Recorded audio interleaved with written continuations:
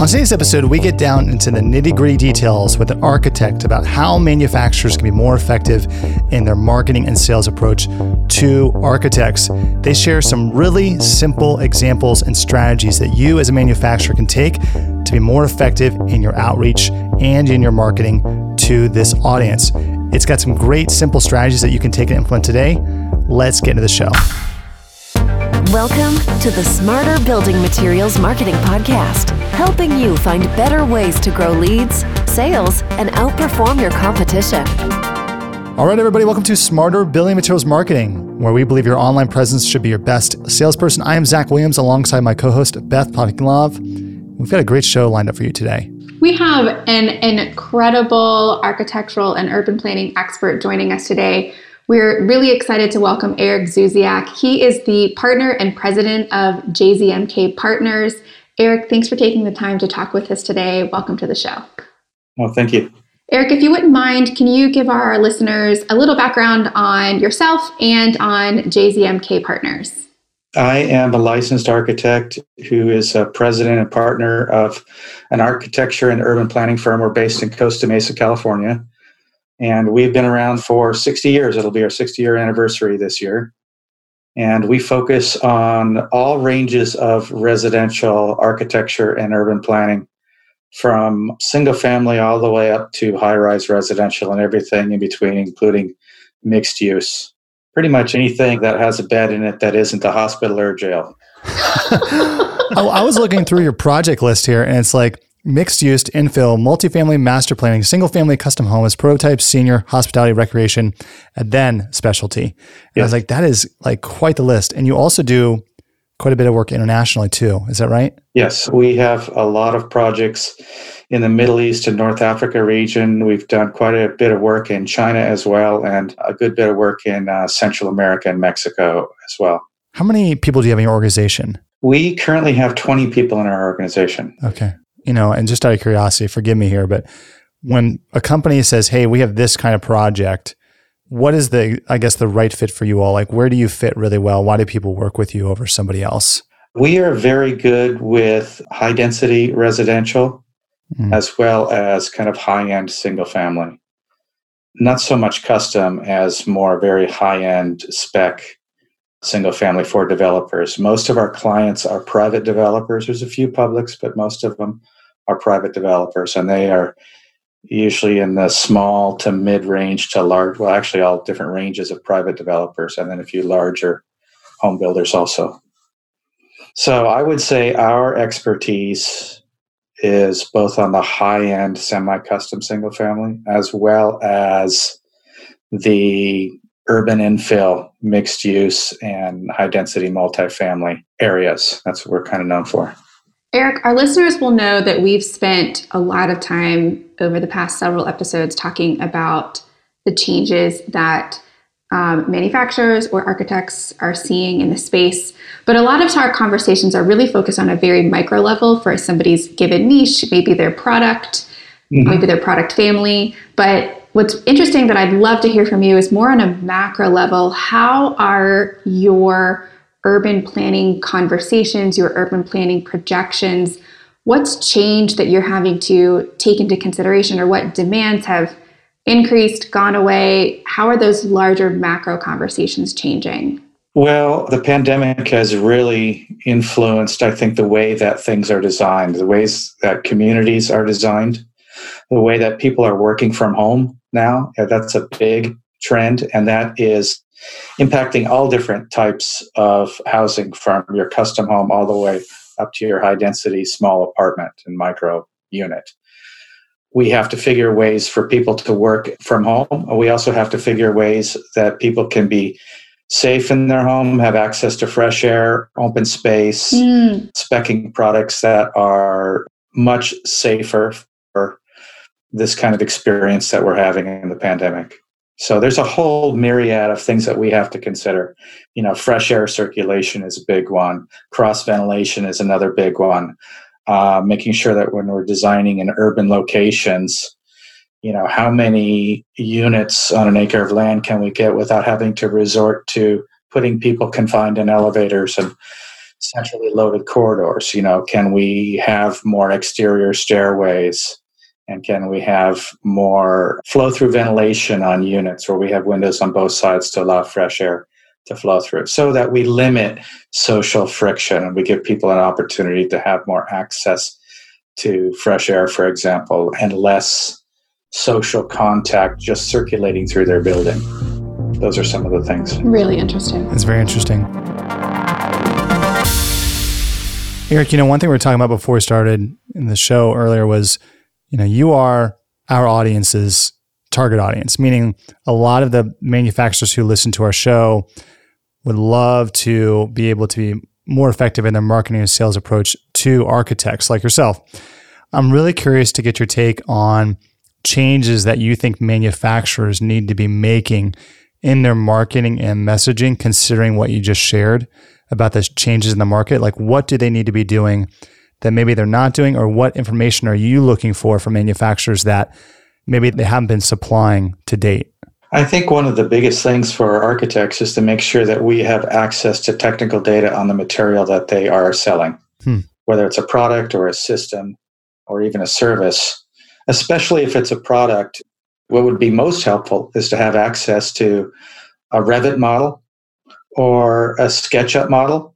Both those are the two platforms that architects are really using now, Revit and SketchUp. And if, let's say, a window manufacturer, for example, if we are going to specify a window and door system, we want to be able to go to their website and download a Revit model of their window or door of every size that is available, so we can plug that into our model, and that would really help leverage the specification of what we select in our client, the home builder's selection of that product for inclusion into their development. And I want to say that if they can have a SketchUp model of a product, architects in the early stages are using SketchUp more than they're using Revit. Okay, some of them are using Revit all the way through. Some are using SketchUp in the beginning and then Revit to finish their technical drawings. Those are two softwares that are common in architects' offices. So if they have a Revit model and a SketchUp model of their product available, we can download that. We can plug that into our 3D model that we build our drawings off of. So that, therefore, their product is integrated literally into our design. So let me, just throw a scenario out there for you. So let's say you're, working on a project and you discover a product that you're really interested to use, and you go to find a SketchUp or Revit file and they don't have it. Yeah. The manufacturer doesn't have it available. Does that decrease the likelihood that you're going to specify that product? It will decrease the likelihood for an architect who's under pressure to meet a deadline. That's the reality of it. It doesn't mean that they won't spec their product. It just makes it more difficult, and it slows them down because they have to recreate a facsimile version of something, and they have to actually do the research to find a PDF and draw that component so they can plug that component into their model. I think the smarter companies are providing those Revit models and those SketchUp models to architects through an architect portal on their website. And that just speeds up the process. It just makes it more efficient for the architect. There's less friction, less time involved. And when we are billing by the hour or we have fixed fees that we have to perform on our budgets, we want to, obviously make sure we're specifying the right project. But if the manufacturers can make it easier for us to get that component, we're going to plug into them right away if it's something we already like. Is there somebody that does it really well? Like, is there a manufacturer, like, if everyone could do it like these guys, it'd make my life a lot easier. I can't put my finger on one right now that I'm 100% sure of, but I know there are a number of window and door and window manufacturers that do provide that, and others that don't quite yet. Is there a product category that you get to in your projects that you're like, oh, they're not going to have these files? Why don't they have these files? And it's going to slow you down. Yes, when we get into like specifying appliances, there are a lot of appliance manufacturers that don't have these files. Some of the very large companies do have them, and it's starting to happen more and more now. So apparently they're listening. Maybe you guys are doing a great job of telling them.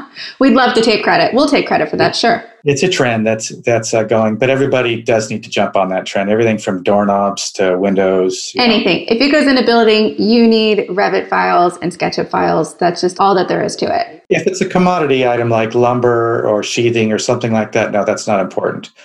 But if it is an actual manufactured product, like an appliance, like a door and window schedule, like, lighting fixtures, things like that, things that are going to go on the exterior of the building that as architects we're going to have to present to cities, we would really like to have the actual products that our clients, would like to have on the project represented in our 3D model. So Eric, all these conversation about specifying products and the information that you need to specify them leads me to ask, how are you discovering or researching for new products this year? There's no trade shows.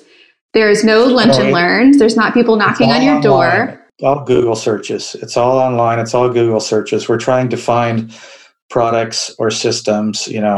For example, I was searching the other day for, a fire resistive structural insulated panel, or a SIP. And I wanted to find something that had more fire resistive than a wood SIP. So I found a company called Thermosteel, and they have a light gauge steel stud structural insulated panel system. And it's a really cool system. And I'm starting to integrate it on a project now in California. And I found it through an internet searching for metal structural insulated panels, and it came up. So yeah, we're just like everybody else. We're Google searching the hell out of everything. That's pretty neat. Where do you go for inspiration? Like, what are you reading on a regular basis out of curiosity? Are you on Instagram? Are you somewhere else? Are you reading publications? What are some of the things that you're regularly, digging into for, staying up to date as well as being inspired? Well, I'm probably reading my inbox more than anything else, because as an architect who has a fairly good internet footprint, fairly large internet footprint, I am swamped with product materials. I am swamped with invitations to check out different products. If it is something that comes into my inbox that is relevant to a project I'm working on, I'm probably going to open up and take a look at it and see if it's something that, and every now and then I find something that's pretty interesting. Other than that, it's, we're really doing a lot of searches. But in terms of inspiration, architectural inspiration, we're always looking at everything that's getting built. We're looking at all the builder publications, the developer publications, announcements of new projects, sites like Urbanize LA, the Urbanize group of websites that focus on development in different cities and redevelopment.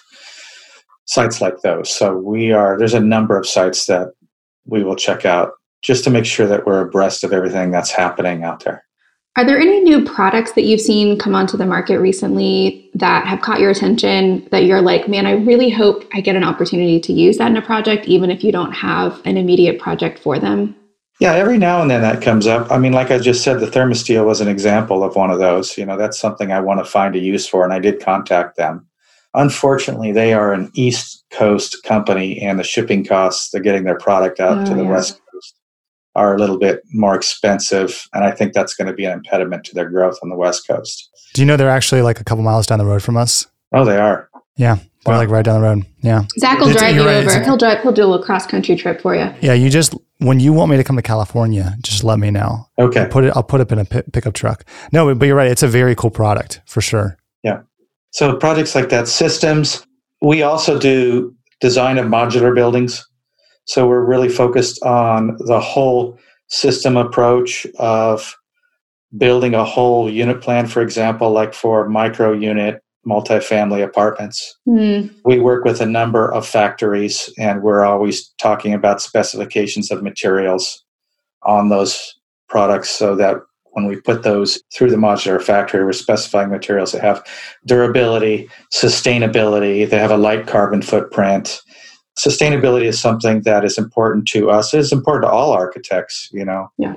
So that's something we want to see these companies really thinking about, how they're locally sourcing materials. Smart. And that the materials and the processes are sustainable and that they're green. Eric, is there anything that manufacturers do that just really bugs you? Like you feel like, man, I don't know why they do this. I wish that they would provide samples free of charge to architects. It's in their best interest to do so. Really? When I get on a website and I see that I have to buy samples in order to present samples to my client, that's a little irritating when if I can get a $2 sample of a product that's very simple to ship to me. Even if they want it returned, if it's an expensive product, that's fine. But make it easier for architects to get samples to present to their clients. How would you weight that in terms of like Revit and SketchUp files? Are they equally as important, or is one more important? I think having the Revit and SketchUp files is more important.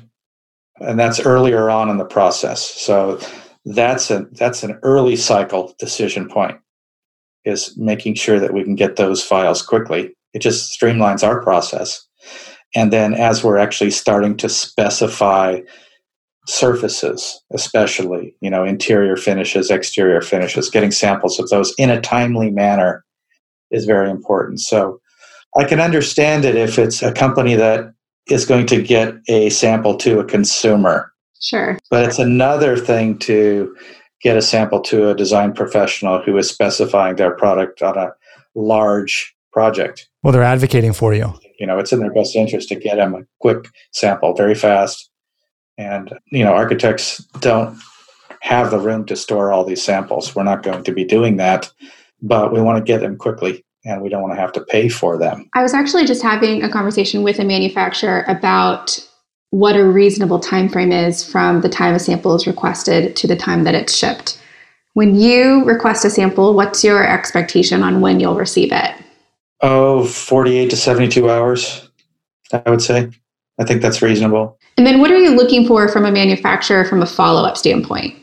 Is it helpful if they reach out to you and ask you how it was or what questions you have? Or are you like hey man, if I need you, I'll let you know? I think it's probably more like the latter. That's okay. That's okay to say. I'm going to be brutally honest with you. Yeah. Again, it's a time thing. We are on deadlines and we've got to perform quickly. We will call the product representative. Probably the manufacturer's representative is who we want to talk with. We're not really interested in talking with the sales representative. We're interested in talking with the manufacturer's representative about the performance of a product, like doors and windows, for example. Those manufacturers, it's really good when we can call them up and say, hey, can you come in and do a lunch and learn for us? Bring in a lunch, show us your product, and show us what it can do. And also make sure that we can get AIA continuing education credits for your manufacturer's presentation of your product to us. That's going to put them to the front of the line of the other manufacturers' reps who are asking to give presentations. Because we have an obligation to have so many continuing education credits right to maintain their licensure. So it's very easy for a product manufacturer to get a qualification through the AIA to present their products. They just have to follow some guidelines, very simple guidelines. Eric, it's interesting you say you really like the lunch and learn, because a lot of manufacturers we talk to don't like lunch and learns because they're like, I'm going to go to, and this is just their perspective, I'm going to go to this architecture firm's office, I'm going to bring lunch, it's going to take my time, and then I have no idea if they're going to specify my product. Okay, well, here's the difference. Okay. Here's the difference. If we call a manufacturer's rep and ask them to do a lunch and learn, we've already narrowed them down. We've already culled it down, and we're down to maybe the last two manufacturers we want to spec. Interesting. So you're reaching out and saying, I want to see it versus... Sometimes we will. And then there are other times where we have salespeople that are cold calling us and they want to give us a lunch and learn. And they will ask us ahead of time, is this the kind of product that you would typically spec? And we'll say yes or no. And if it's no, they're not going to waste their time. And I understand that. And if it is something that we would normally specify, then they would be interested in giving us a presentation. But we don't want to really give a presentation. We don't want to waste their time or our time with just a salesperson. Bring in the manufacturer's rep, because we're going to ask technical questions about the product that a salesperson might not have the ability to answer that question. You're going to go pretty deep. We're going to go pretty deep real fast. Yeah. I think this is an important conversation also because there's a feeling like Zach is saying that the lunch and learn is dead, maybe. And I think what it was during COVID for sure. True. COVID did make that situation a little more complicated. But Eric, what I'm hearing you say is, if it's a product that we would specify, whether you reach out to them, that's obviously going to be a more leading indicator of purchase intent for the manufacturer. But even if they're reaching out to you, it's in your best interest to learn about the products, but it's really about sending the knowledgeable person. That's where the disconnect is coming in. Right. It's about sending that knowledgeable person, so the manufacturer's rep. And it's the greatest depth of understanding of the product from a technical aspect, because we're going to dive real deep and ask some serious questions about, what's your fire rating, what's your assemblies, things like that, because when I started out as an architect, 30 some odd years ago, 36 years ago, there was, the code books were this thick. Okay. Now, if I were to stack those code books up, like in California, they're going to be about this tall. Yeah.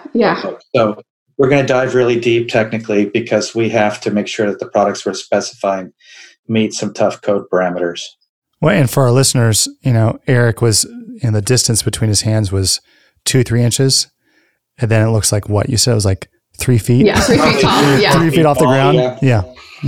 That's great.